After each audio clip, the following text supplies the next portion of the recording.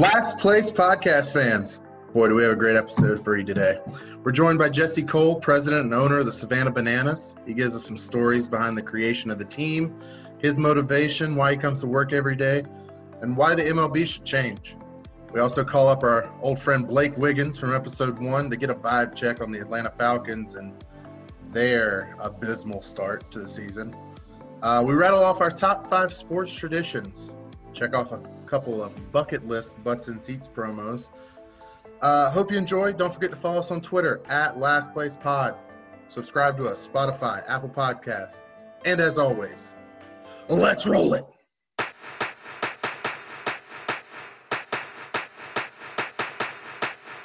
Here's the 1-2 pitch to Palmeiro. A ground ball past Jenks up the middle of the infield. Uribe has it. He throws. Out! Out! A White Sox winner and a world championship. Puts it up in the right arm. Puts it upfield. Driving forward. Diving to the goal line. It's still a touchdown. And it's final. For the Patriots. 2-3. Here's the throw to the plate. He is safe. Braves win. Welcome, ladies and gentlemen, to the Last Place podcast.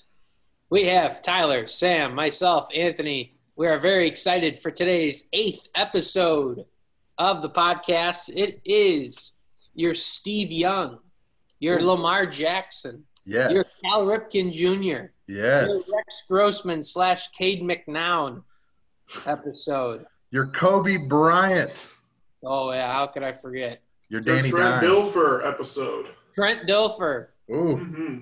there we I go. was waiting for episode 24 for Kobe, but we'll give him this one as well. Hey, we'll give them both.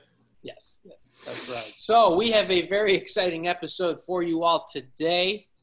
We have Jesse Cole, who is the president and owner of the Savannah Bananas, joining us today. He is well known across the country as probably one of the top, if not the top, sports marketer and just flat-out performer in the nation, and does a phenomenal job selling tickets to a summer collegiate team down in Savannah, Georgia. So we had a great conversation with him. And if you're a sports marketer or sports professional, just learning tidbits from him on what it means to get fans out to the ballpark and make sure that they have a good time while they're there, you're going to love that conversation. So make sure you tune into that. But first, we wanted to call up our first ever guest, Blake Wiggins, premium salesman of the Atlanta Falcons. And due to the recent Falcons gains and just flat out choke jobs by the Dirty Birds down there, we wanted to get a vibe check from Blake. So here we go. We'll just go ahead and get right into it because there's nothing else to really say. But Blake, we wanted you to join us today. We wanted to get a vibe check. The Atlanta Falcons, your employer, and your team. Let's see. Let's take a look at the facts here. All right, so Super Bowl 51, 28-3 with 2 minutes remaining in the third quarter. Ouch. Let's see. Last week at Dallas, you were up 39-24 with 5 minutes and 35 seconds remaining in the fourth quarter. 98% winning percentage, winning chance of winning. And then yesterday, so this week, you hosted the Chicago Bears. You're up 26-10 with 6 minutes remaining in the fourth quarter. That was up to a 99% winning percentage. Ouch. How you feeling, Blake? You doing okay? Yeah, really, it's just, I guess, 2020 in a nutshell, right? So Yeah. it's just like all these very negative things just keep happening on the field. As far as the pulse in here, it's like after Dallas, I didn't think it could get much worse, but I was wrong. So we definitely have the team on paper to do great things. 0-3, not the best start in the world. I do like the Saints are 1-2. So I'm still trying to find some optimism here that we could somehow turn the season around. But 0-3, definitely not the best start, but the season's not over quite yet. You know, if it makes you feel better, you're not the first team to be just manhandled by Nick Foles. So That's true. Ain't that right, Mr. Sam Place? It could have been worse. it could have been in the Super Super Bowl. happened, in the Super Bowl. Yeah, it was like I was watching that game yesterday, and it was kind of very similar to Dallas. Like after the first quarter, I'm thinking to myself, there is no way we're going to lose this game. So I was actually at the stadium. We didn't have fans in attendance, but we had the players, families, etc. there. So we were looking after them. And I left when it was 26-16, thinking like I didn't even have the thoughts that we were going to lose this game. Ooh. And sure enough, I get a text when I'm almost at my apartment. It's 30-26, and I'm like, oh my god. So, but yeah, it's just like 2020 sports in a nutshell. So I'm ready for the calendar to flip to 2021, and then we're going to start thinking optimistic things will happen then, hopefully. Have you gotten to see any of the practice this past week? If they've been doing a whole lot of onside kick drills, because I think that's the number one priority right there. Well, our owner, Mr. Blank, came out the next day and said the players obviously did not know what they were doing on that play. So I assume that was a very, very high point of emphasis this week. Yeah, reassuring. But I think blowing fourth quarter leads needs to be a higher priority versus how to recover an onside kick. Correct. I'd agree. Yeah. So would you say you're the best 0-3 team in the league? By far, like this team is 2-1 right now at least, and you guys can agree with that, correct? Like we should be in first place, top of the division, tied for first place. Yes, exactly. So we're sitting here 0-3 behind the Panthers. Obviously, not where we want to be, but I've seen some crazy things happen in this game we call football. So 0-3, not the best start, but I wouldn't be surprised if we stun the Packers on Monday Night Football, to be honest with you. I said, okay, I wouldn't be shocked. So guys, you guys have been following the NFL for a long time. You know, anything can happen on any given week. Especially in prime time, yeah. The Falcons are going to go into Green Bay, and they're going to score points. Okay, it's going to be a shootout. Yeah. It's going to be in the 30s. We all know that's going to happen. There's no defense on those teams. I just don't want at any point in that game to have a double-digit lead. Okay? Any given Sunday, Monday, Thursday, and sometimes Saturday. That's correct. Yeah.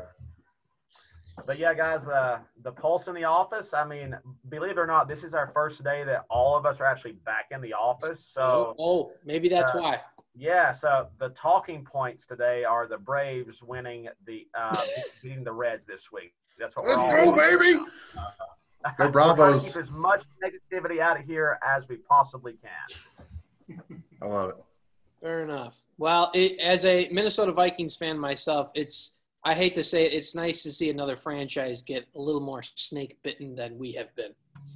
Oh, well, let's be fair. So the Minnesota Vikings, they beat the Saints on that beautiful play that none of us will ever forget from Mr. Stephon Diggs. Yes. That never happens with the Falcons. Oh, trust me. That never happens for us either. Obviously, it did. Well, up until that point, touche. Okay, so we have not had that point yet. We need that to happen to us. Okay, that's fair. I will say that was just a divisional round game, and we won that. And because that never happens to us, my dad and I are bawling because that never happens to us, and we acted like we won the Super Bowl. Yeah, I did too, and I'm not even a Vikings fan. I was so happy when that happened. You would have thought the Tennessee Vols won the national championship when Stephon Diggs caught that ball.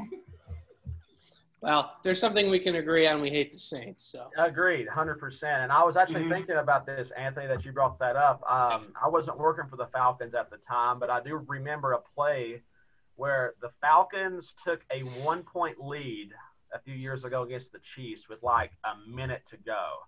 And we're going for 2 to make it a 3-point game.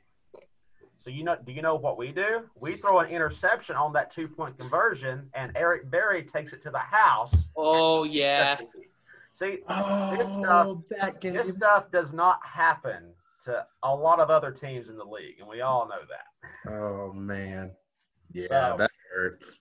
So to be completely real with you, it's really sad because from what the rest of us can tell, Arthur Blank is such a fine gentleman and a great owner and cares about his players and his staff.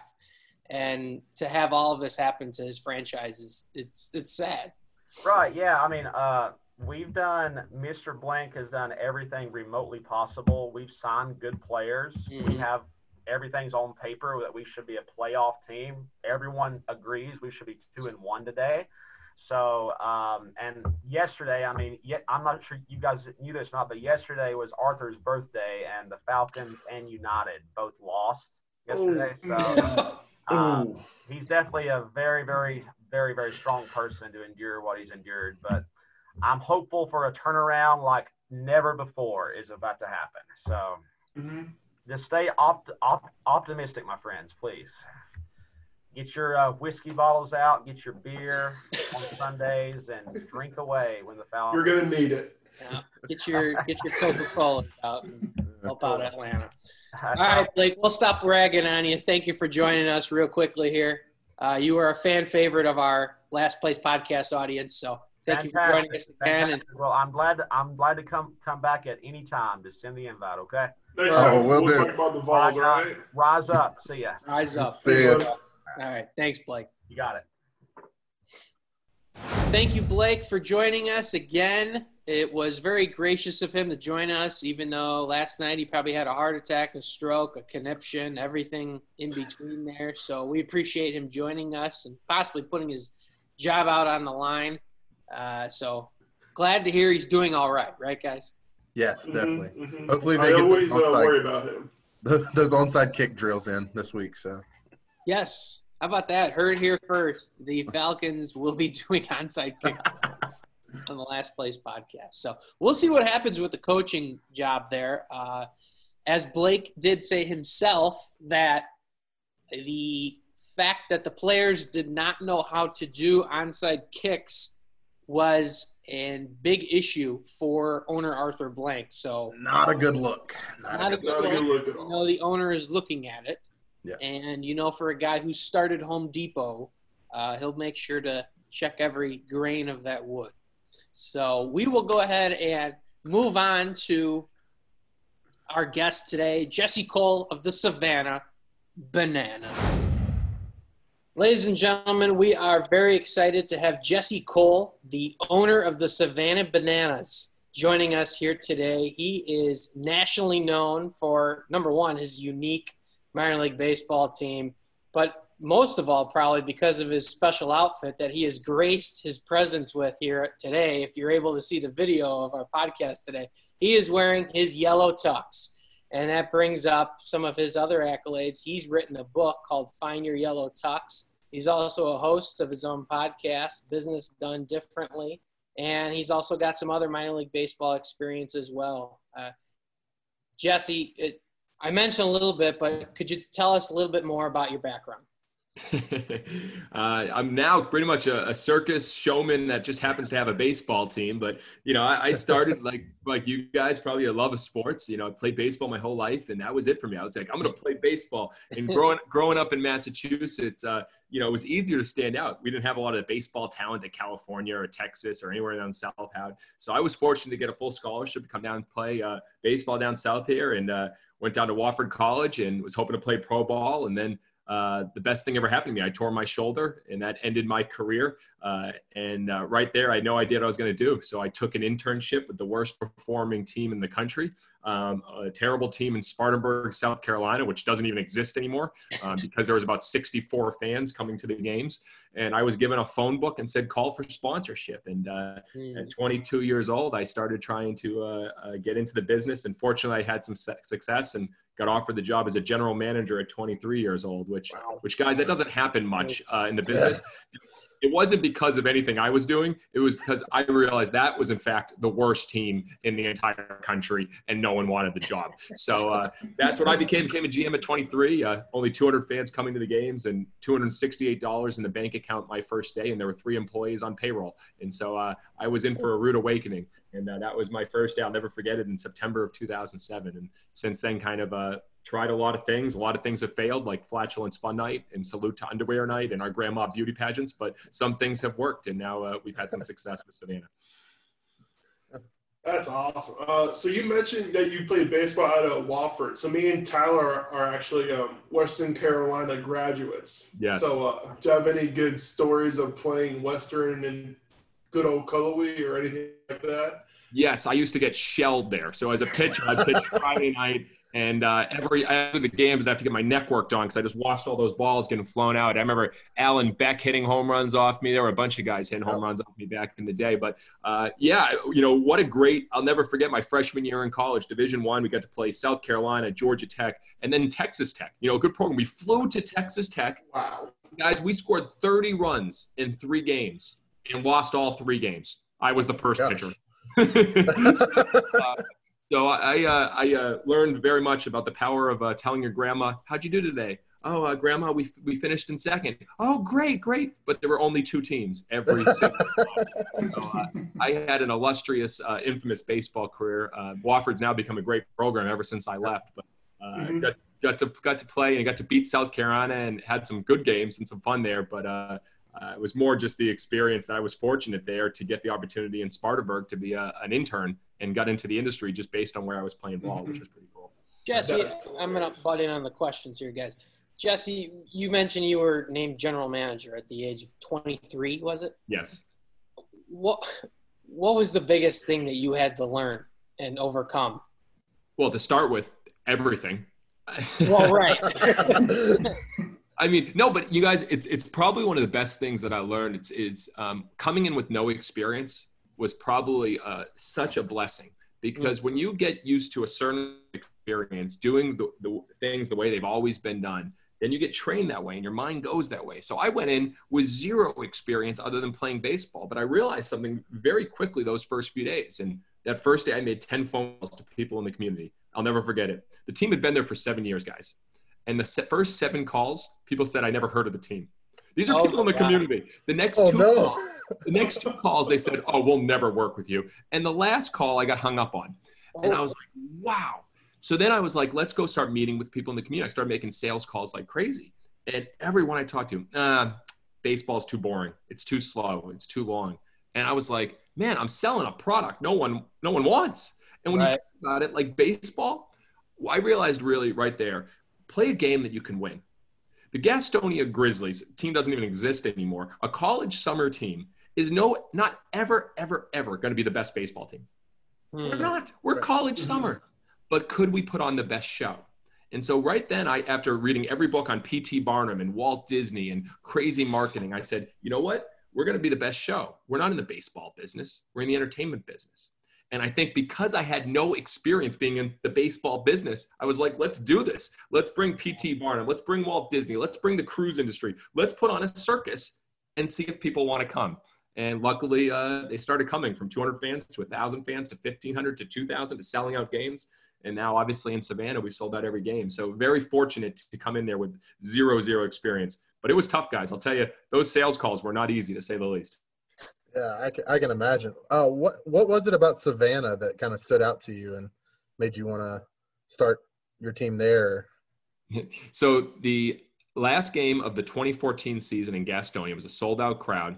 Our director of fun, Emily, who worked for Ripken Baseball, and if you guys know, Ripken had 3 teams, and so she was back in 2009, and we were hosting a conference talking about our grandma beauty pageants and Dig to China nights. And her boss left the conference and said, Emily, I just met the guy you're going to marry. And she was like, what are you talking about? So we started talking professionally, but we met each other at the minor league promo center, remet, and she was like, we got to do this together. And so she became our director of fun.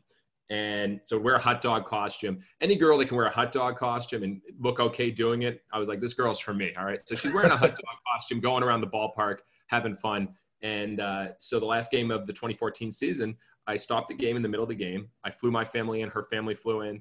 And I said, in front of my family, your family, and our entire baseball family, will you make me the luckiest guy in the world? So I dropped down a knee in the yellow tuxedo with a ring in the baseball. I open up the baseball, and she didn't say yes. She was confused. I mean, I was wearing a tuxedo. There was a lot going on. She ran over to hug me, and I had a fireworks show go off in the middle of the game. So it's like the 6th inning of the game. The players and the umpires are like, what is going on? Are we going to play? This is our time, guys. This is our time. So it delayed for like 30 minutes. And fortunately, she did later say yes that night. And I think she knew what was happening. And the next morning, she surprised me while I was sleeping. She was like, I can't believe you did this. Hey, we've always talked about going to Savannah. I'd love to show you and have fun this weekend and she planned a whole trip. So the next weekend we went to Savannah, fell in love with the city, and went to the ballpark. And Grayson Stadium, guys, 1926 ballpark, huge brick columns. Babe Ruth played there, Hank Aaron, Lou Gehrig, Ted Williams, Stan Musial, Jackie Robinson, you name it. They all played there. And I walked in like a kid in a candy store. You could feel like the history. I was like from the old little ballpark we played in Gastonia, which was like just bleachers, to like this majestic stadium where FDR gave a presidential address and the Olympic torch came through there. I was like, this is amazing. So then it's a beautiful Saturday night. The minor league team, the New York Mets affiliate, is playing. And I walk up the bleachers and I turn in, it's about game time. And you can almost see a tumbleweed go across the grandstand. Guys, there was less than like 100 people there on a Saturday night. And I'm looking around, what is going on? And I watched, and it was the deadest baseball game. There was no promotions, no entertainment. It was baseball, just dead baseball. And I called the commissioner of our league that night. I said, if this team ever leaves, I go, we're calling this market right now. Savannah deserves fun. They deserve this entertainment because this city's too cool and we want to bring it. He's like, sure, Jesse, whatever you say. And lo and behold, within a few months, the team wanted a brand new $40 million stadium. And the city's like, we're not building you a $40 million stadium. You can't draw 40 people. What are you talking about? And so they left, and we convinced the city. We brought them up to a game in Gastonia. They watched it was a circus. There was a lot of weird things going on at the game. They're like, I don't know if this is going to work in Savannah, but we'll give you a shot. And, they gave us the keys and they said, good luck. And we showed up on October 2015, myself, Emily, my wife, our 24-year-old president. Again, I was named a GM at 23. I said, might as well name a president at 24. No big deal. And 3 22-year-olds right out of college. And we showed up, and that former team cut the phone lines, cut the internet lines, took everything out of the stadium. We grabbed a picnic table from outside in the park, brought it into an abandoned storage building, started calling people in the community. They're like, who are you guys? And it was amazing. We sold only 2 tickets in the first 3 months. That's how bad it was, because people were like, we don't know who you guys are, college, summer baseball. But that's when it really got interesting, but also made the story even much more fulfilling at the end. So where did the name, Savannah Bananas come from? So we're always looking for something crazy and something unique. So we decided to host a big launch party. And I remember we marketed it like crazy. We put it all over social media, the newspapers, the radios. Like 84 people showed up. So we had it at this huge conference center. There's like a guy over there, like a family over there. We're like, we're here. And they were like, we're announcing a name the team contest, but we don't want anything normal. We don't want anything generic. We want something bizarre, crazy, different, unique. So then we proceeded to get all normal, generic names, hundreds of them. Sailors, Lakers, Braves, Ports. Like teams like the Cardinals and the Red Sox. Like, oh, guys, we're not going to be the Cardinals and the Red Sox. Yeah. Boring names. And then we had one suggestion that was the Bananas. And immediately, we knew that we could go crazy with it. And we knew also be criticized for it, which we leaned on. We said, all right, right now no one knows who we are. We might as well take some criticism. At least they'll know who we are. So we came up with a whole plan. I mean, name our mascot Split. I mean, come up with a senior citizen dance team with women in their 60s and 70s and call them the Bananas. Come up with a male cheerleading team called the Mananas, and now they're just referred to as our dad bod cheerleading squad. The idea of Go Bananas and throwing bananas in people's pants and calling it Banana in the Pants promotion. I mean, we can't stop the peeling music videos. We're like, this is endless, guys. We can just have so much fun. And so on February 25th, we announced it and proceeded to get national attention, viral, #1 trending on Twitter. And then locally, we were crucified. I mean, guys, locally, you guys should be thrown out of town. You'll never sell a ticket. The owner's an embarrassment. I mean, I was personally attacked. Whoever came up with his name needs to be thrown out. It was bad. I mean, it was bad. But they were talking about us, and that was the start. And if you want to get people's hearts, you got to start with their eyes and ears. And we had to first get the eyes and ears of the community if we want to get their hearts. And so that's what we tackled, and we achieved it. And we started going from there. We all of a sudden were on a skyrocket to try to create the excitement. Wow. Yeah, that's insane. So you are kind of, I guess, known for wearing the yellow tux. You're wearing it right now, and there's not many game. So I mean, do you just wear that thing everywhere? I mean, how did all that start? I want to preface this, guys, with my wife is still married to me. All right, it's 5 years, all right, and I own 7 of these things. I've actually, my 2-year-old son's been sent 2 or 3 in the mail. I get sent yellow shoes. This top hat was sent to me about a month ago. So I'm rocking the new. What do you guys think? Does it work? Does it work? I'm liking it. Yeah, like it. Absolutely. It's a little Charlie Chaplin, a little circle. Yeah. I'm gonna go with it. But yeah, it's what I realized. I've studied everything on P.T. Barnum, and again, I think you learn the most when you get outside your industry. As someone who's read every book on P.T. Barnum, it's like you got to be able to, create a show with everything. And something terrible happens without promotion, nothing. And I don't know about you guys. Do you all play sports? Yep. Mm-hmm. All right, what sports do you guys? What's that? I used to play. I played golf. All right, golf. I used to play football. Football, yeah, you're wearing the. All right. So, all right, there's a difference. There's a difference when you wear your practice uniform versus your game uniform. In baseball, you may even be warming up in shorts or T-shirts. There's a complete difference. And what I realized is that when I first started my first few years, I'd be on the field, I'd be pieing fans and creating the circus-like atmosphere, and I was dressed like everyone else. That didn't make sense. Mm-hmm. And so I said, if I'd embrace my inner showman and say, all right, you know what, let's go all out. If it's going to be fun, let's do it. And we teach our staff, everyone always on stage. It's every game is someone's first game, and we're putting on a show. And that's what we do. When you walk into our ballpark, it's welcome to the show. At the end of the game, did you enjoy the show? It's never about the game. So if we're going to be putting on a show, I shouldn't be dressed like anyone else. So I started owning that and embracing it. And then, and I'm here with you right now. So I'm going to wear my game uniform. All right. It's showtime. I'm not here to practice with you guys. All right. We're going to have some fun. So do you have like a banana cane too? Or someone sent me a banana cane too. Guys, I get the weirdest gifts, and I love it. It's funny. Like I'm in Charlotte right now with my family, but when I go back to Savannah tomorrow, there'll just be these weird things. Like, and I never know what I'm going to get, and it's like Christmas, but they're usually Barnum-esque yellow things. And but yeah, I'll keep owning and embracing this, and people keep having fun with it. So what's been your craziest promotion you've done in Savannah thus far? Oh, jeez. Definition of crazy. So so here's a big difference. So in Savannah, we realized that, in Gastonia, every night was like completely doing a brand new theme promotion. All right. So, Dig to China night, where we actually buried a trip to China, but it was actually like a certificate, but it was only a one-way flight to China, no accommodations and no flight back. So when the woman got it, she's like, what am I supposed? I was like, we got you to China. What else did you want? So we did the world's largest pillow fight there. We did Midnight Madness with the game starting at midnight.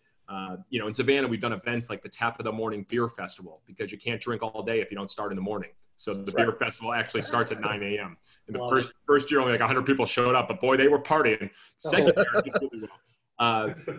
But what we realized in Gastonia, we did all the flatulence fun nights and the salute to underwear nights and all these crazy things.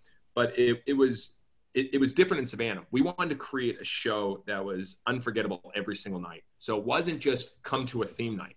So when we realized that we could sell at every game by having the breakdancing first base coach there every single game that literally does the moonwalk and Beyonce single ladies, by having our 25-person pep band, by having a professional high fiver, by having the Bananas, by having our team luchador, which we actually hired a professional wrestler who wrestled in Juarez, Mexico, and he does the haka with the players before the game, every single game at the other team, and gets them going. By having a grandma coach this year who literally does tea and cookies with the umpires in the 5th inning.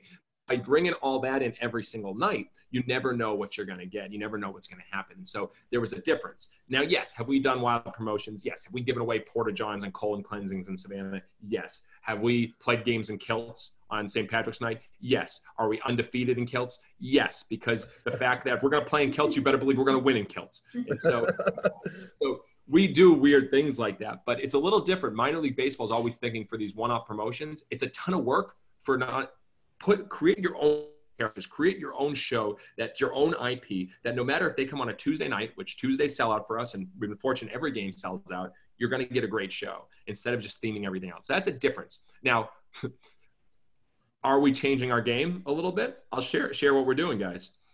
So what we learned with this past season is that every team is susceptible. Every sports team in the country is susceptible. What happened with COVID, it shut you down, and you have to be a brand that is 24/7, 365. Fortunately, we have our merchandise business is unbelievable. We're very fortunate with that, and we do free shipping. No pay $100 Prime. It's free always because that's what people deserve. And so we have free shipping, all that. But there's other models. We started doing. We have a banana cream soda. We have working on Savannah banana bread. We're working on some other things at the ballpark. But what we realized is, why does there have to be an off season? So as you'll even notice, we'll probably have a press release in about 2 weeks coming out. We're going to start playing holiday games. We created our own team this year. Like, our college guys were gone. Then we just created another team, and it was awesome. And it was a lot of fun. So we're going to do a Fansgiving game where we're actually going to starve our fans for 66 minutes to celebrate Thanksgiving for the 66 days that the Pilgrims came over here across the water, came here to the country. So we're going to starve our fans for the first 66 minutes of the game. And then we're going to have a joyous, huge festival. All right, it's going to be a big celebration. Don't worry, they'll get rations of bread and corn in the first. And we'll give them plenty of alcohol. I mean, it'll be fun. We may bury a turkey in the infield dirt and have people win it. There's going to be a lot of weird things going on. But yes, we will start having more of these one-off events in the off season. But during our season, it's just expect the full show and then come. Does that kind of solve it or answer? Yeah. So sorry, Sam. So no, you're good. As we mentioned prior to the show, we have a segment, what we call Butts and Seats. And we talk about some of these crazy promotions that you see across minor league baseball and across sports. But the biggest question that we ask ourselves and then our audience is it butts and seats or not? Like, is it putting butts in seats? Is it making revenue? So to you, what's the difference between just a goofy promotion that may get a article in the newspaper and something that actually sells tickets? It's a balance. You got to be clear on what you're trying to accomplish. So for instance, for us, very simple. The name of our company is Fans First Entertainment. All right. 7 years ago, the name of our company was this terrible law firm name called Team Cole & Associates, which people were like, is that an accounting office? No, it was a bad name. It was a bad name. So then we made it not about me. We made it about the people we serve. And so Fans First Entertainment is very simple. Our mission is fans first, entertain always. Every decision, every question we ask, is it fans first? That clears up everything for us. We have our fans first way. So we make all of our decisions based on that. It's why every ticket at our stadium, we're the only sports team in the country, either dumb enough or crazy enough to make every ticket all inclusive. So, you've heard of some ballparks, they have all you can eat from 9 or from 6 o'clock to 8 o'clock, or they have an all you can eat section. Every single ticket at our stadium includes all your burgers, your hot dogs, your chicken sandwiches, your soda, your water, your popcorn, your dessert, everything total with the ticket for $18. That's because people don't like to get nickel and dimed at stadiums. No. So we eliminated that. All right. Baseball's too long and too slow and too boring. So we have 250 promotions that we rotate every single night. And we literally it's a 10-page report, and we add a new one every single night that we've ever done live in front of a crowd. And I'll tell you, 1 out of 2 fails miserably. The crowd is like, what are these guys doing?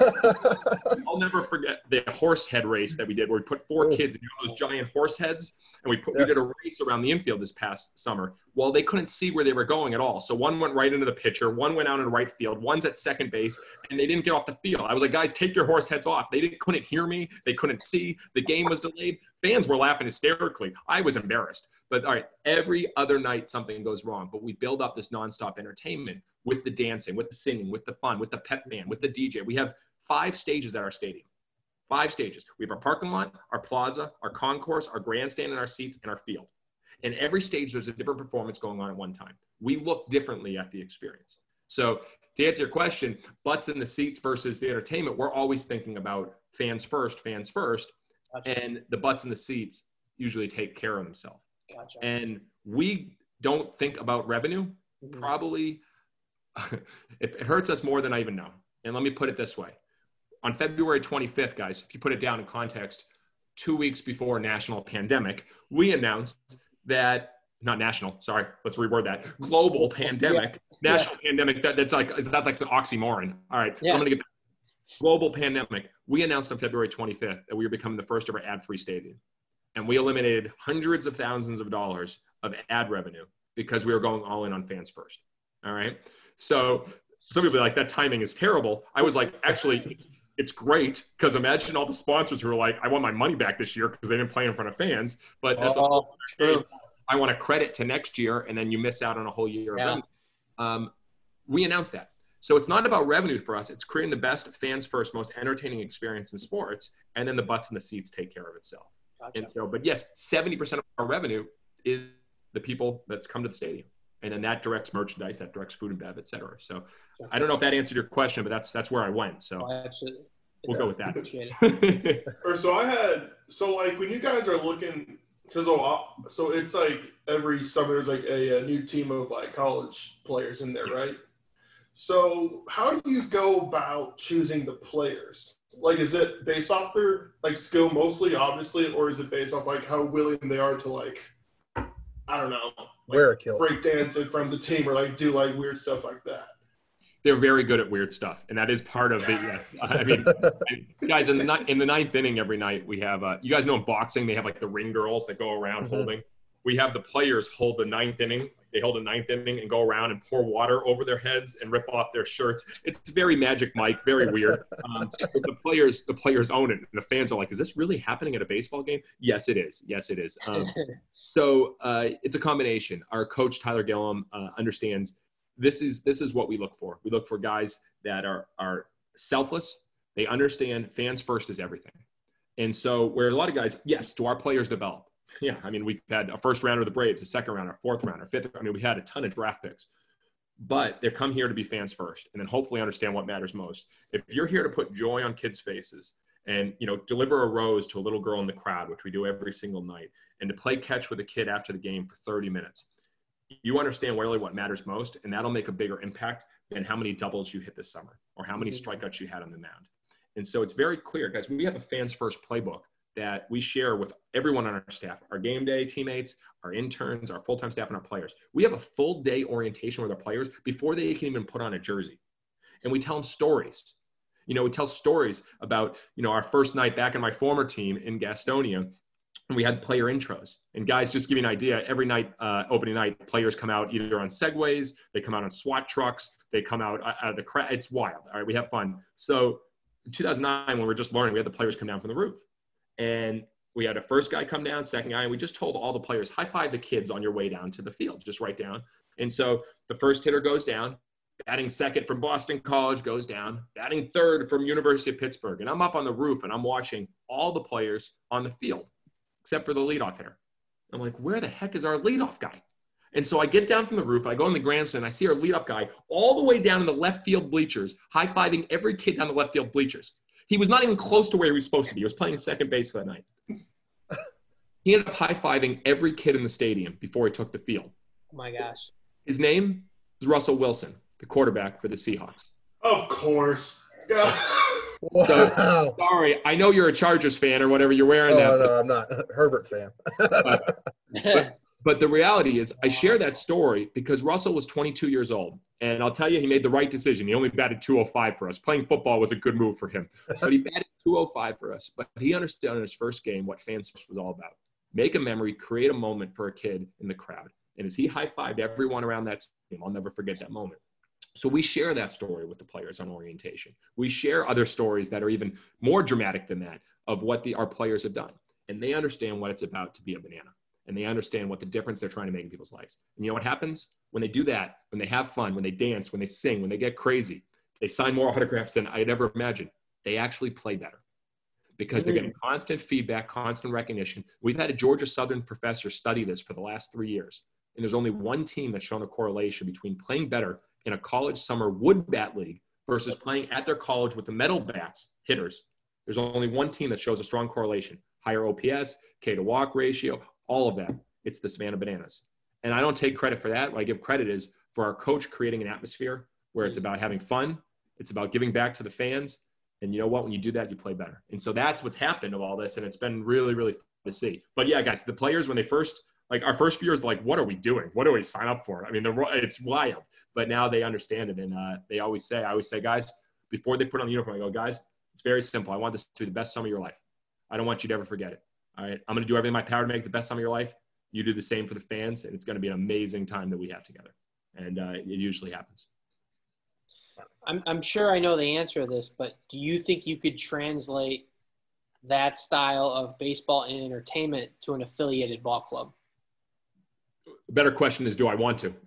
I'm sure the answer is probably not. Well, no, everybody has it in them. Sure. Here's the challenge. And I'm saying this not out of experience. I'm saying this out of my wife's experience and the people I know in affiliated baseball. The players, it's a job now. So when the players get to that level, it's a job. Your job is to play the best baseball, to play professional, to go climb the ladders, to develop. Your job is not to entertain fans. Your job is not there for the fans. Your job is individualized. You are in a tryout every single day to compete, to play at the next level. It isn't about that. That is unfortunate because I think you missed the boat.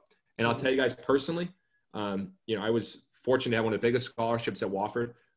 Boy, did I underdeliver. But the reality is, as I got that scholarship, every night when I pitched, I had 42 starts in the mound. I never came out of the bullpen. I pitched Friday nights against the top pitchers from all those guys. I put so much pressure on myself because I felt like I was paid, and I had to earn what I was paid for the scholarship. And as I look at the players that come into Savannah every summer, I go, guys, don't let happen what happened to me. The reality is I should have had the opportunity to play professional baseball. And I heard from teams, but I took it too serious, and I lost that.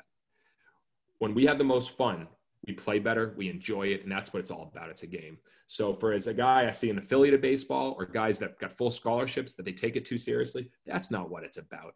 You guys know when you're watching sports, which guys do we want to watch? The ones that are having the most fun. The guys that are serious, they're not as fun to watch. We all want to watch people that are having fun. And when you give fun, you have fun.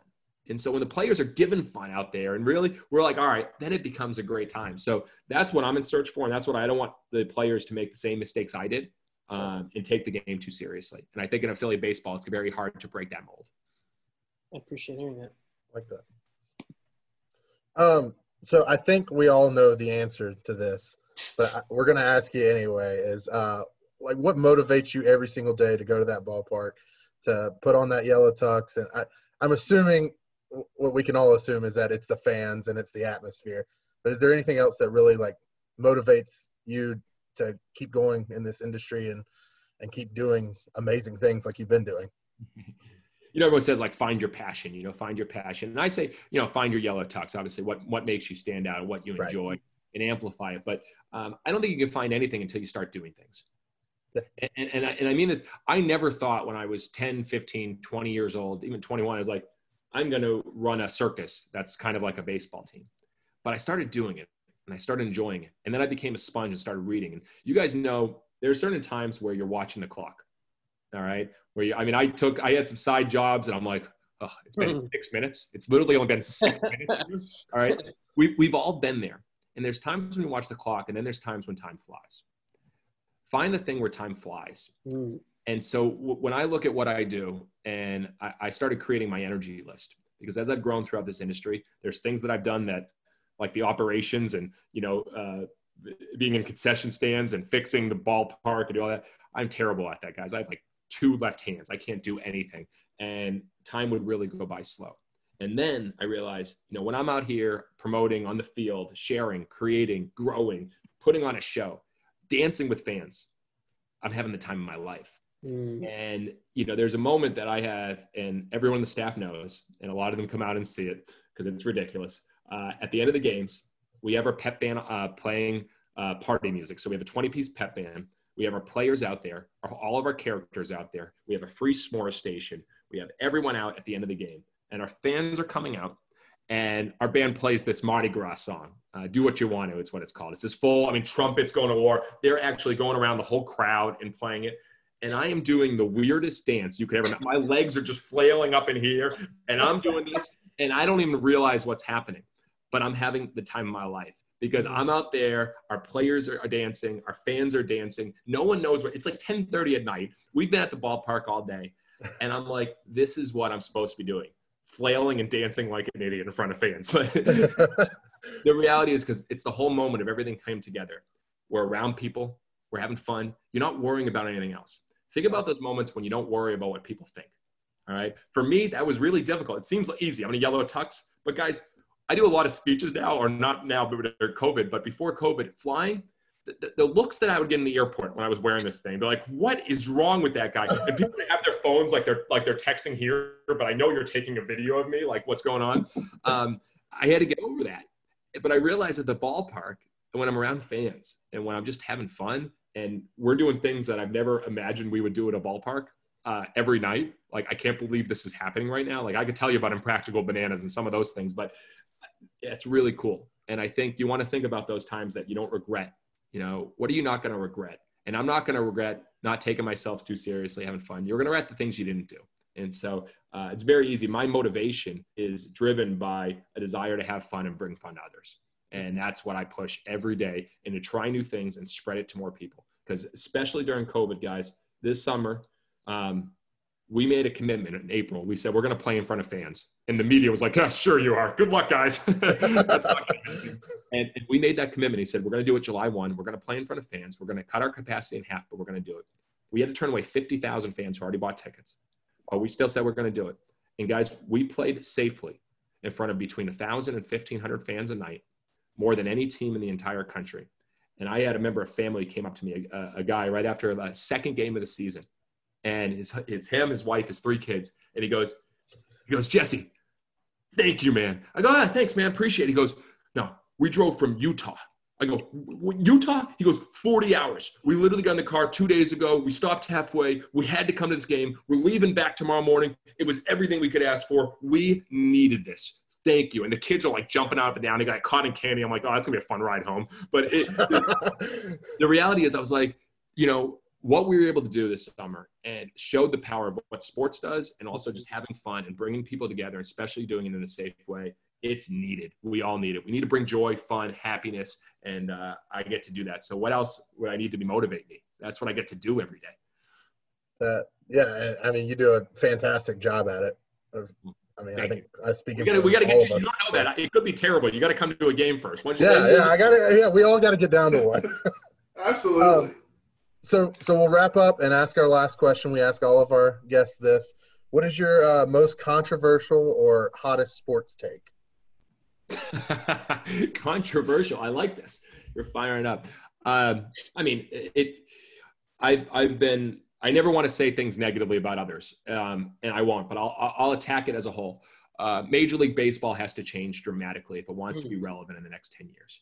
And I mean dramatic. It's not by adding a little pitch clock or doing different things. You need to be cool. You need to be fun. You need to be relevant. You need to make the game faster. We developed a game called Banana Ball this past summer. 2-hour time limit. Batters can't step out of the box. Every inning counts. If you win the inning, you get a point. First team to 5 wins. So every inning you create a walk-off environment. You can steal first. There's no walks because walks are boring. So if someone walks, it's called a sprint, and you get to sprint around the bases while the catcher throws it to every person in the field before it becomes live. Usually it's a double or a triple. It's wild, all right? If a fan catches a foul ball, it's an out. Instead of extra innings, we do a showdown. It's pitcher versus hitter, 1-on-1, all right? If you score, you get a point. You get them out, it's no point, all right? That's how the extra innings are determined. We created this game in 2 hours, and our fans absolutely loved it. It was fun. It was exciting. There's a lot of things we can get better at, but we learned. Baseball needs to change. How many times have you guys gone to a great movie and you leave in the middle and say, oh, it was a lot of fun. I just had to leave in the middle. All right. In baseball, you leave the games early. All right. It happens all the time. Baseball's still too long, still too slow, still too boring, still stuck in the traditional way of doing things. We failed a lot. We're a small little team in Savannah. But I'll tell you this, the young fan base, we might be doing something right when we have more TikTok followers than every single major league team in the league, except for 2. All right. When we have 200,000 followers and there's only Dodgers and Cubs that have a little bit more than us, which we'll catch them soon, that's saying something. You need to be fun. You can't focus on the way it's always been done. So Major League Baseball needs to make some changes, and I hope they do. I'm not against them. I want them to do it because I want to see young fans getting fired up to go to a baseball game and not see it as a chore and see a family get nickel and dime and have to pay $200 to go to one baseball game. It is wrong. It needs to change. You need to make the game fun, and you need to do it now. Not in 5 years, not in 10 years. Right. It needs to happen. So that's my take on that, and I hope it happens. All right. I think you have a great point, and we could talk about this for hours. I mean, I think a great example of that is you ask the average 10-year-old who Mike Trout is. I don't think they know who it is. They ask them who Ninja is. Of course they know who it is. Yeah. You know, and the list goes on and on. Yeah, the average baseball fan is almost 60 years old. That's the true stat.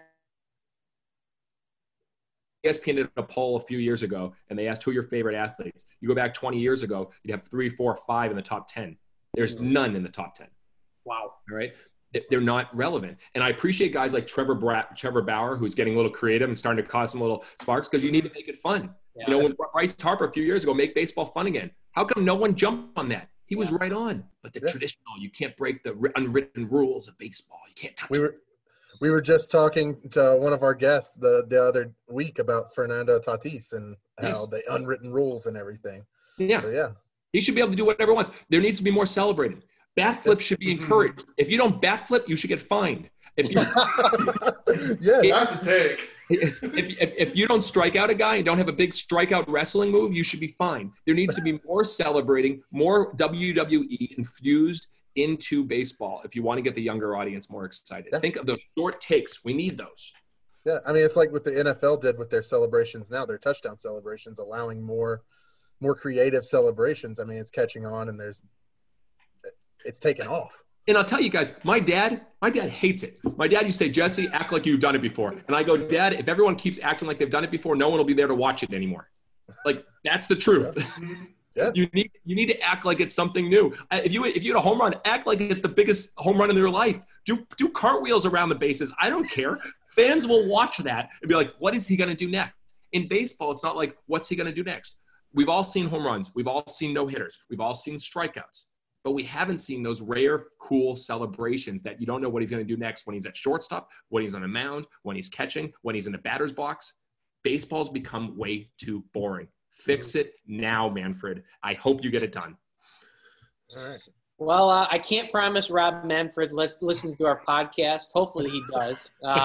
But anyways, Jesse, thank you so much for joining us today. We really appreciate it. I'd say you should write a book on your experience, although you already have. So to our listeners out there, make sure to check out Find Your Yellow Tux.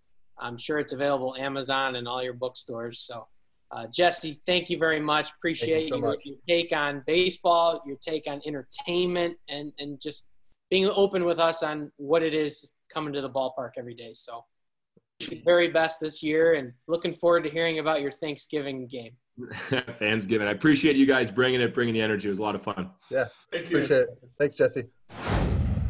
Hey, Last Place Podcast fans. Do you ever want to start a podcast with your buddies?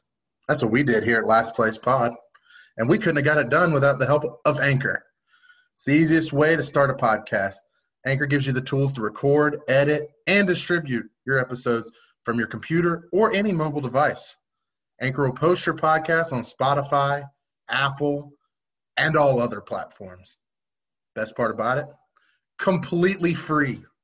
Download the Anchor app or go to anchor.fm to anchor down and get your podcast started today. All right. We'd like to thank Jesse Cole for coming on the podcast, giving us some insight into his creation of the Savannah Bananas, talking a little bit about the MLB and how it should change, and giving us some great stories, some great takes, especially about Russell Wilson. That story was kind of cool. So we'll get into our segments. So coming off a big sell of the week after Pumpkin Chucky lasted about 15 minutes on eBay. Anthony, what you got this week for Anthony's Finds? Sure. So as you mentioned, brief update, Pumpkin Chuck E. Cheese, the plush doll, lasted 15 minutes on eBay and sold for $20. Again, paid 99 cents for that, so that was a nice little flip there. I'd like to keep you all posted. Also, that Arena League Iowa Barnstormers jersey, that one along with the other one, the other youth Barnstormers jerseys, those sold as a pair to the same buyer, $30 total. All right. Paid $4 total for those, so that was great. Okay, nice little flip there. And the person who bought it on eBay had Kurt Warner in their eBay username. I did double check to see what that person had looked at before or had for sale to try and see. Oh, maybe it's Kurt Warner himself, but it went to North Carolina, I'm pretty sure. So it's headed your way, boys. It was me. No, it wasn't me. All right. So, yeah, it was you, Tyler, all along. Thank you for your support. So, big Barnstormers guy. This week's find. This was a couple weeks ago at a Goodwill on the hat rack. I always like this kind of stuff, and it was in good condition, unworn from what I could tell. Thank goodness, because it is a Kentucky Fried Chicken hat. Oh, Kentucky Fried Chicken employee hat, that's brand official. new, and looks great. Oh my God! Take my order. Call me the Colonel. I'll take some chicken legs. Bring back the potato wedges. Please bring back the potato wedges. I'll see what I can do. So the find is a Kentucky Fried Chicken employee hat. It is a black hat, Velcro back, mesh sides, and I paid 99 cents. Oh, Okay. So any guesses on how much the hat is worth? $15. oh, you took mine, dude. $14.99. No, I'm kidding. I'll go like 20. I'll go 20. If we're playing Price is Right rules, Sam is the winner. $19. $19 it'll sell for on eBay. Wow. Now the next question, will I keep this or sell it? Ooh, I mean, I think you'll keep it for a little bit. Oh, I'm keeping it. Oh, Yeah, I think you should keep for it. sure, Oh, you're I'm keeping it. Look, Kentucky Fried Chicken. Oh, yeah. Ooh, Oh, yeah. KFC action. The Colonel would be proud. Yeah. Yeah. Backwards hat guy. If we're talking about whales, whale as in like that's what you're looking for out in the wild, I definitely would like some Taco Bell employee gear one day. That is something I'm definitely looking for. I want some cookout employee gear. Yeah, That's well, my listening. white whale. I just, as I mentioned, I think previously, I don't know if it was in conversation on the show. It's all starting to mix together with you boys, but I did sell a cookout T-shirt last week as a medium. So, you know, Shout out Cookout. shout out cookout. So that No was, free ads, but shout out I cookout. think I paid $4 and it sold for $17. So that was not Okay. So if you're listening, if you have any Cookout items or any Taco Bell items, shoot us the link. I'm sure Anthony and Sam will buy them from you. Absolutely. There you go. So I do have a brief story to go along with this Okay. Kentucky Fried Chicken hat. So in college at Bradley, down in Peoria, Illinois, The P-Town, Braves. the Braves, we had a Chick-fil-A on campus in the student center. Mhm. And so it was the franchise was owned by the school. So you had student employees working at these Okay. fast food joints. We had a Moe's and a Chick-fil-A. Oh, sounds like Western. Just sounds like Western. Wow. Yeah. Crazy. Welcome to Moe's. Talking about. So I was walking outside the student center one night, and I look on the ground, and there's a Chick-fil-A visor just sitting there, like an employee just had it, and the employee just had it and said, "I'm done." Done with this job. And that was it. So I picked it up and took it, and took it back to my dorm, threw it in with the wash. Good Next call. time I did laundry, which who knows, that might have been a while. And so I wore it a few times throughout the rest of my college career, various get-togethers, various. I think I may have worn it for Halloween one year. And You were a Chick-fil-A employee for Halloween. You just said my pleasure just to random strangers. Yeah. right, I should have.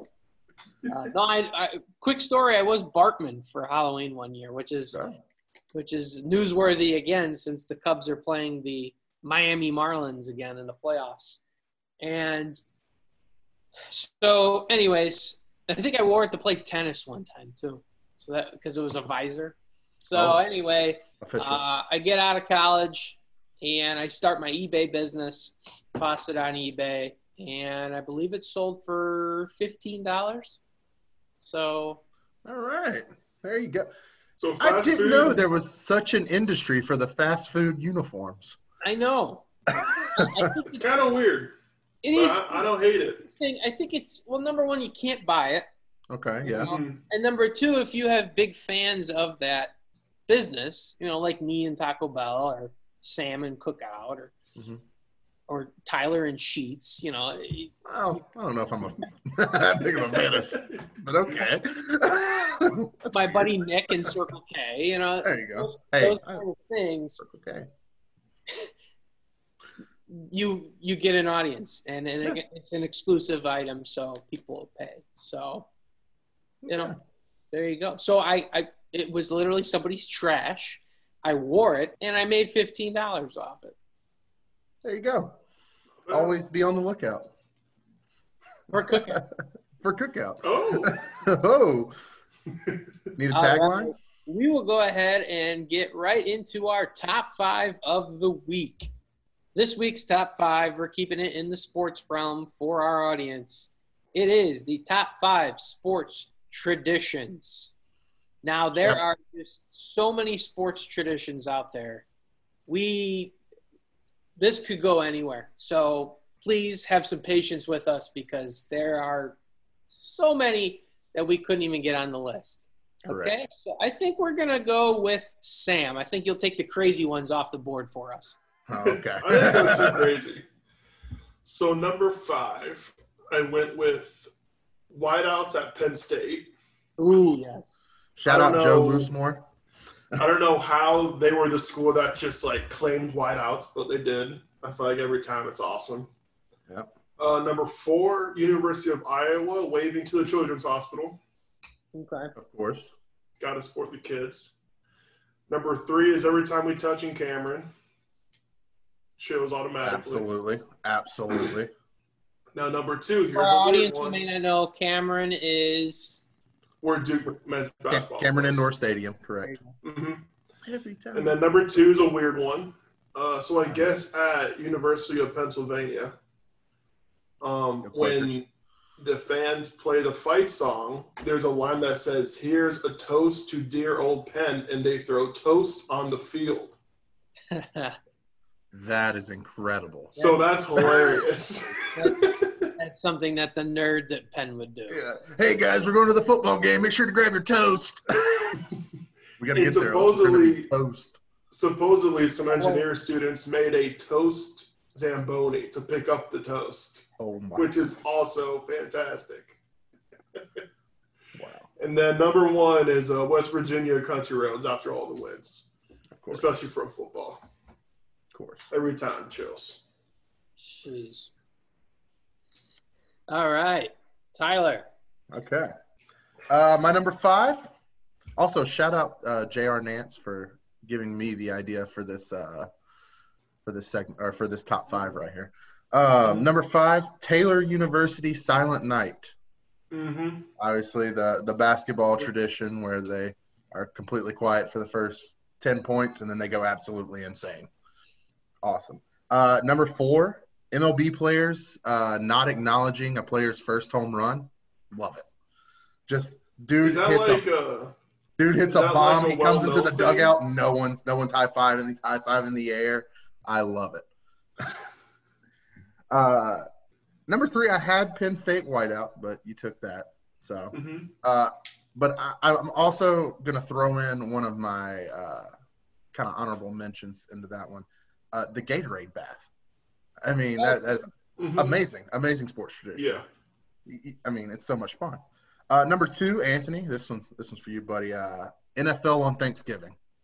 You can't beat it, man. I didn't even think of that. Yeah, wonderful, you can't beat it. wonderful lunch or dinner with your family. You're sitting around, full turkey, chilling, watching some Lions football losing.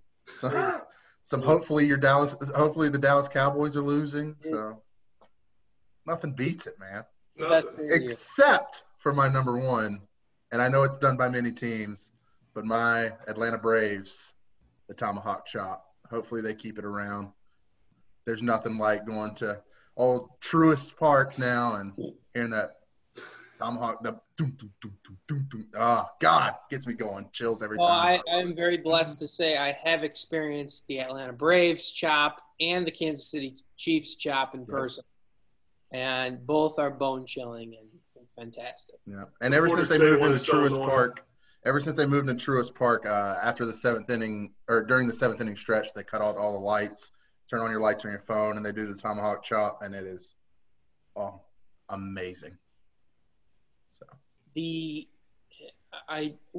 So for this year, what I gathered from Morgan, our resident Chiefs fan and friend, he said the Chiefs worked out a deal with not a deal, but they had discussions with some of the local Native American tribes, and they had a focus group and brought up the tomahawk chop. And so they worked together and decided that they're going to keep the tomahawk chop, but they're renaming it to banging the drum. Okay. So it all stays the same because they realize the fans are going to do it no matter what. Right. That's what I'm saying. And they have the bang the drum tradition that they started a couple years ago with kind of your pregame thing, which a lot of different teams do.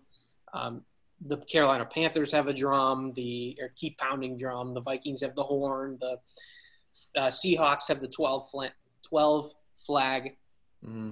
So they ended up going with banging the drum. So yeah, I mean, can't stop fans from doing staying around. So that's cool. Love it. All right, my top 5. Typically, I kind of stay down the line with my picks. This one's a little over the board. All right, my number 5. The Cincinnati Bengals and the Philadelphia Eagles tying football games. Yes. That's a good one. We had a tie this week. And 8 years ago, 2008, we had Donovan McNabb famously saying, "I didn't even know we could tie." That was the Bengals and the Eagles. Can we just cancel ties? Like, can we not have ties in NFL, please? I agree. I'm not about it. They're terrible. Yeah. So, all right. I mean, yeah. So, all right. My number 4 is the green jacket at Augusta. Oh. Masters. Yes. Okay. Love Little it. pet peeve with that. On TV, they show you the champion getting the green jacket inside the Butler cabin, which is cool. The previous champion putting it on. Okay. Mm-hmm. But then later you see photos and highlights of them doing it out on the 18th green in front of the fans, but they don't show that on TV. I never thought of that. But yeah, you're right. Wow. Kind of annoying. I guess that's the exclusivity part, I guess. You get to see it. The patron. In person. Yes, and a tradition, unlike any other. Yeah. Hello, Number friends. 3. Number 3, this is a classic. Unfortunately, we didn't get it this year. I'm sure we'll get it next year. Jags-Titans on Thursday Night Football. Yeah! Only if they're in their horrible color rush uniform. Because those color rush jerseys are terrible. Yeah. The all powder blue Titans and the puke gold Jacksonville Jaguars. Yeah. Golden mustard. So is teal their color rush now? Technically, what? The Jags? Yes. Technically, yeah. The teal is now their color rush. I don't know if they legitimately have a color rush anymore, but yeah, bring back color rush. Come on. the whole color rush thing is very interesting. They don't make teams wear it on Thursday night anymore. You can wear it any week. It is still listed as one of your alternate uniforms. So some teams have used it to their advantage to be able to have a second alternate jersey. Yep. So that's kind of interesting, especially when you start to see some of the newer uniforms. Of course, Tampa Bay, they wore theirs this past week. Yep. The charcoal look. I thought it looked great. I thought it looked good. Yeah. So, and I think a way you're going to see that in future years is next year, the Los Angeles Rams, they're going to have supposedly they have a new uniform coming next year and the following year. Mm-hmm. So one's going to be a color rush. One may be a throwback. We'll see. I know the Buccaneers are also supposed to have the creamsicles coming back next year as well. They better. They're finally going to change the helmet rule. Mm-hmm. Yeah. So hopefully we get some creamsicle bucks. Love some cream. Tom Brady and a creamsicle, oh buddy. I think you're going to see the creamsicle. Oh, I know. That's going to be the hottest selling. Yep.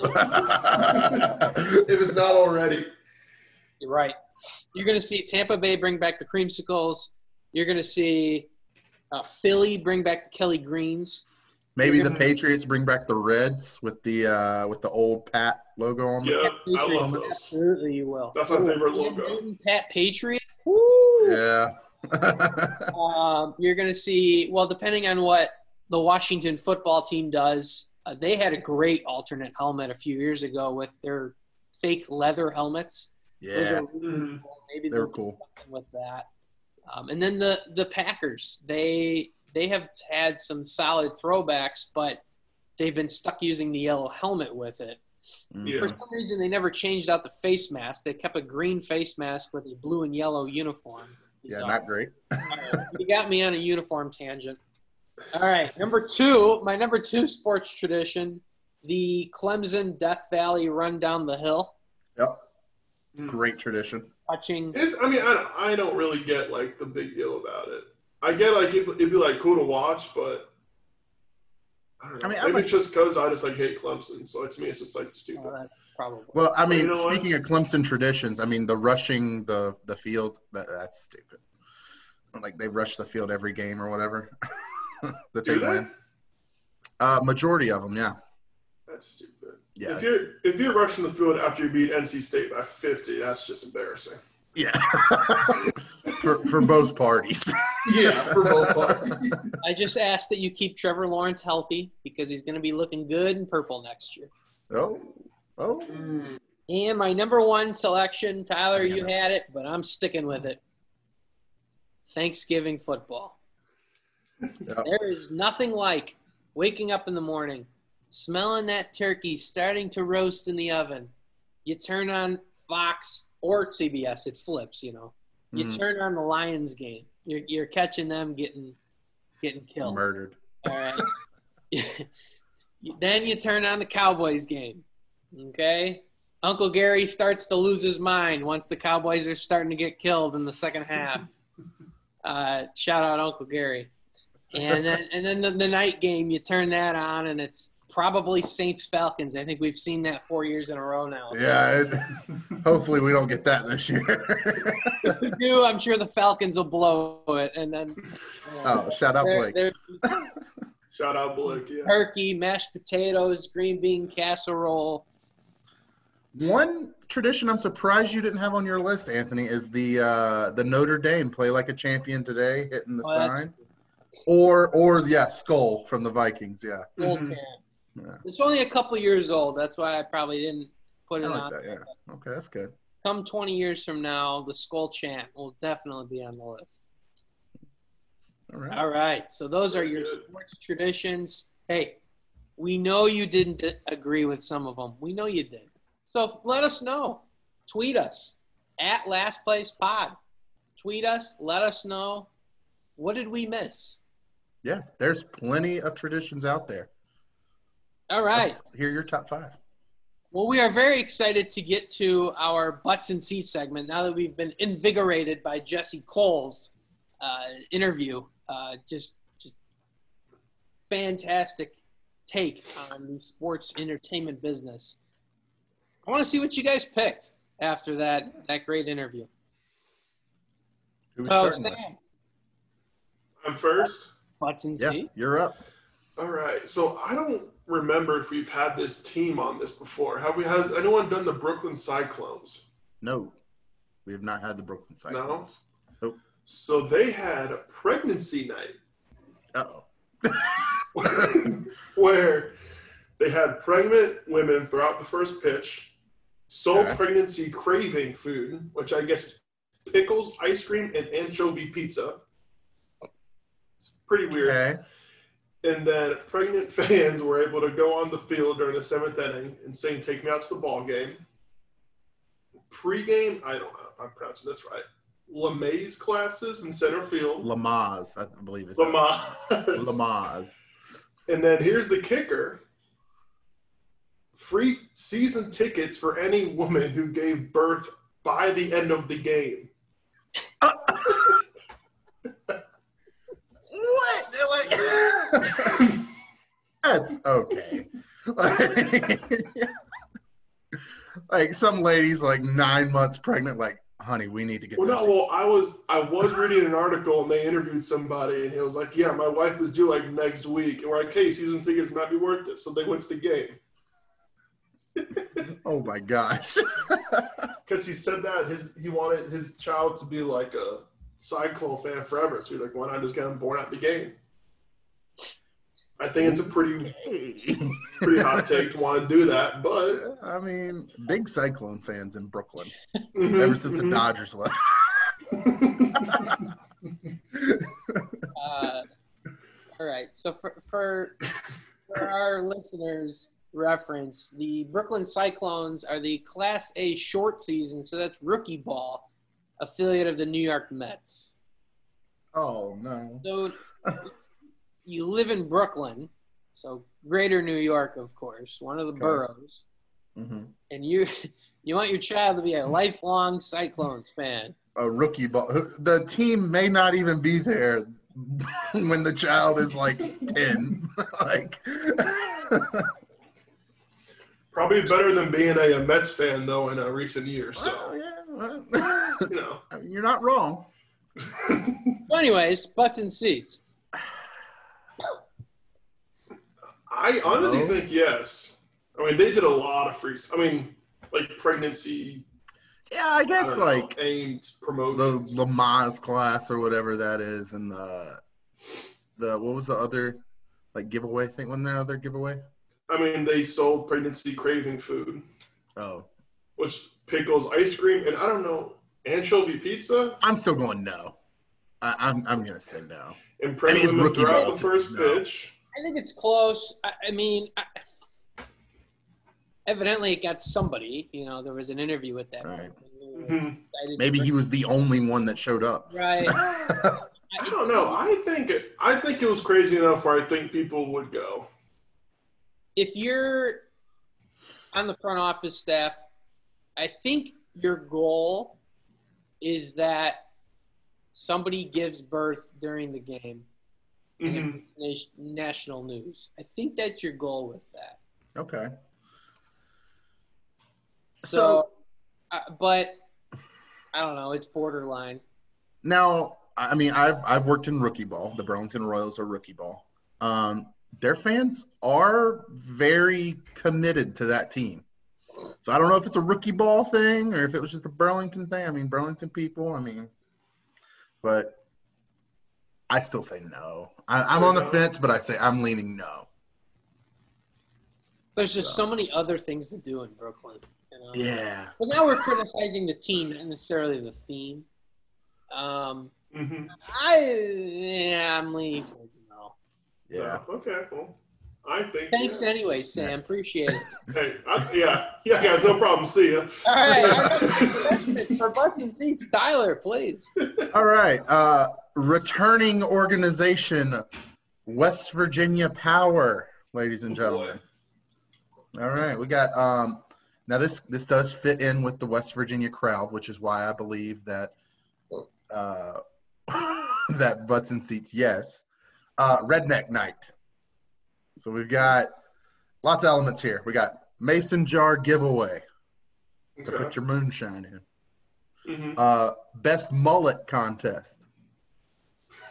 I mean, come on, Sam. How many mullets have you seen since you've been in West Virginia? Honestly, only one. Still more than I've seen in the past few months. It's a good-looking mullet, though. I'll say that.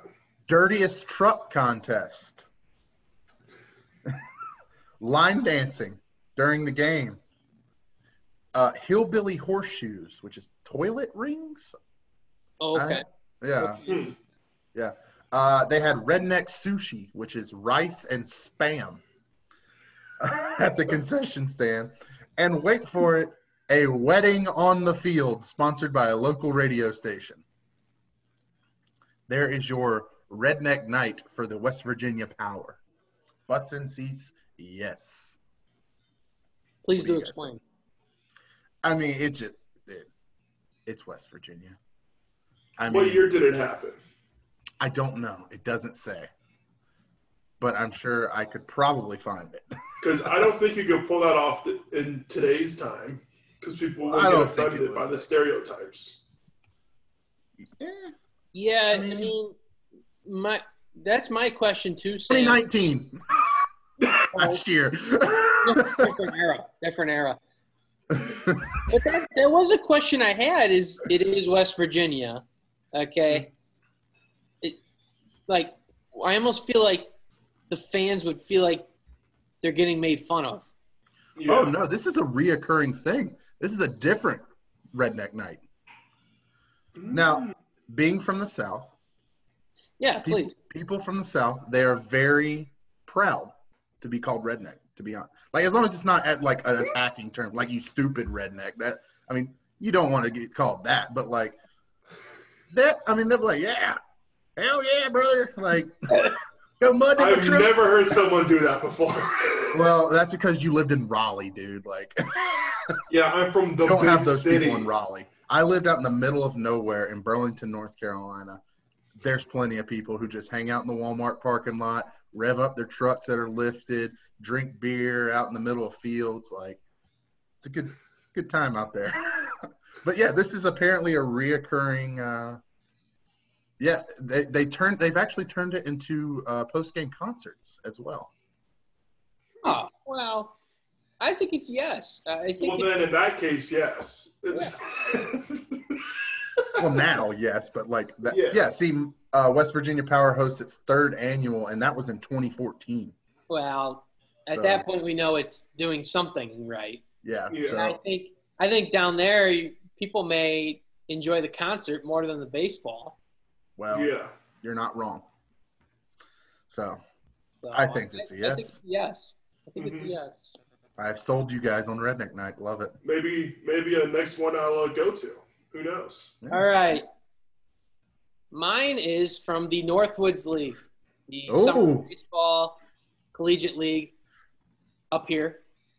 Okay, this is from the Bismarck Larks Okay. of Bismarck, Great North name. Dakota. Did we figure that out? That was North Dakota. Yeah, that was North Dakota. All right. We figured out Pierre, South Dakota. That's what it was. Yes. Know your state capitals, folks. All right. The Bismarck Larks. Now, this is a season-long promotion. This isn't necessarily a theme night. So it's the butts and seats is this a good promotion to raise awareness of the ball club? Okay. So this is the Bismarck Funeral Home and Crematory.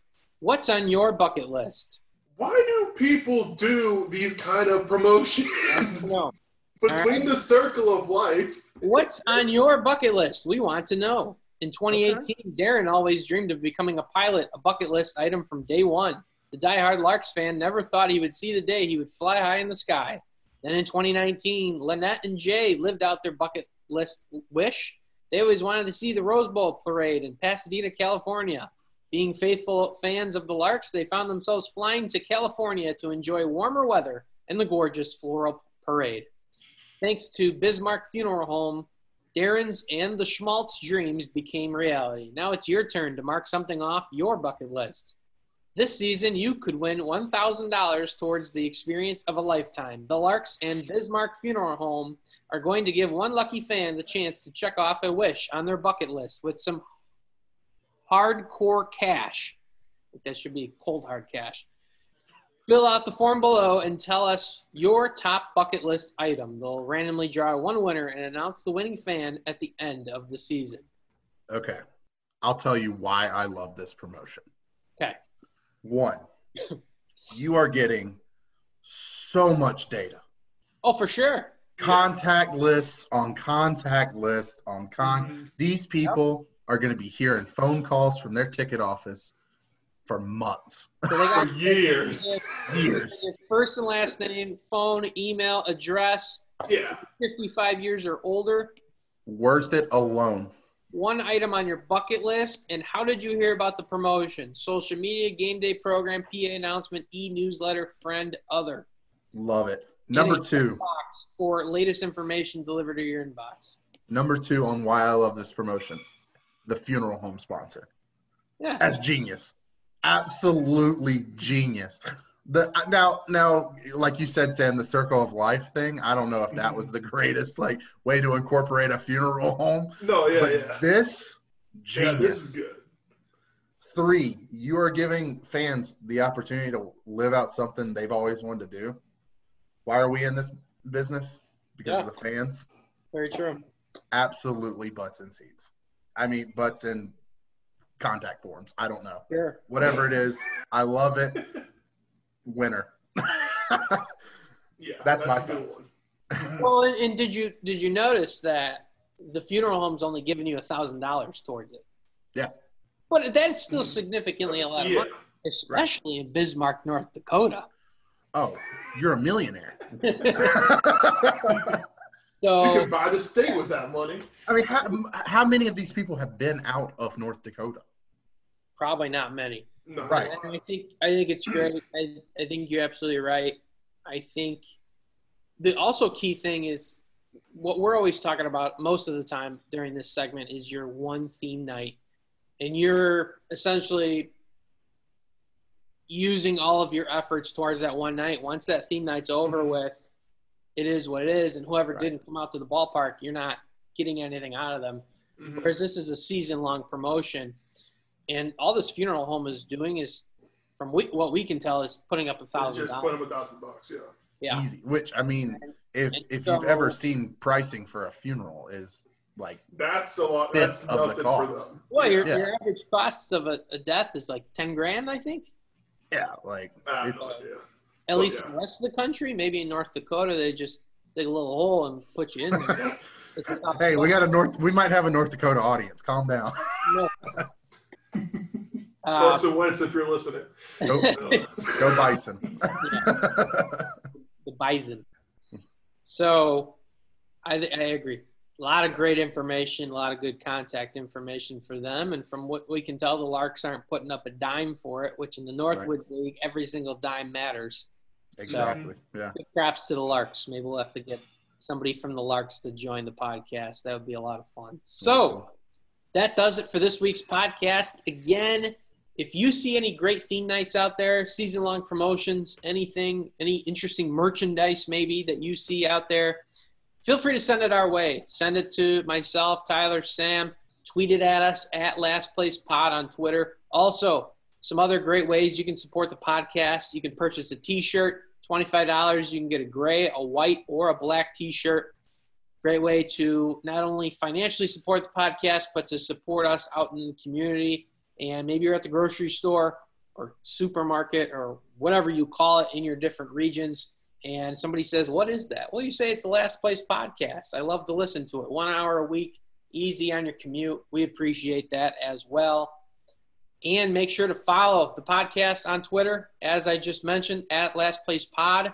We are finishing up a T-shirt giveaway, so maybe if you haven't purchased one yet, feel free to comment and retweet, and we'll put your name in the hat and potentially pull your name and get a free T-shirt sent your way. So thank you again, Tyler and Sam. Any last words, since I take the last words every week? Just everyone be safe. Wear a mask, as you usually say each week. And let's hope everybody has a good rest of their week and a good weekend. Watch some football. Yep. We're getting close to Big Ten and Pac-12 coming back. So I'm happy my Oregon Ducks will be back on the field soon in November. And hopefully we won't be bad. And Maction. And Maction's coming back. Yeah. Maction is back, baby. Get ready And for I some am Tuesday here and Wednesday for games. Yes, Maction is back.